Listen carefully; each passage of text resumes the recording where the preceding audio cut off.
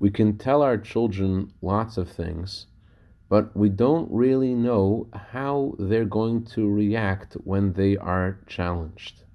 What can we do to give our children the fortitude to overcome the various challenges that are inevitable? Good morning. In this week's Torah portion, we read how Abraham had a little restaurant in the desert and how he took care of all of his guests.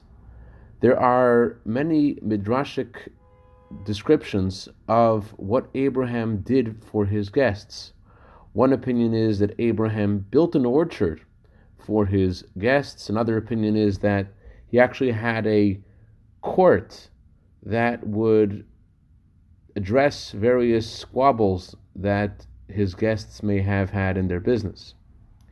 And after the Torah tells us about Abraham and his orchard and his restaurant and his court, the Torah goes into the story of Abraham offering Isaac as a sacrifice.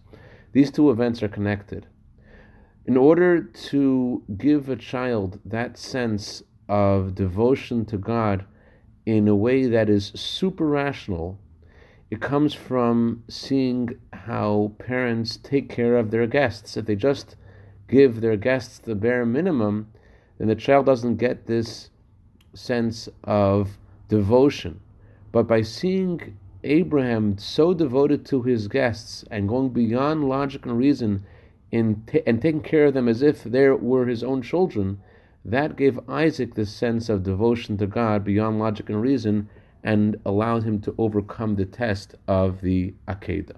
I can dedicate our minute of Torah today to Rabbi and Mrs. David Bressman in honor of Rabbi Bressman's birthday today.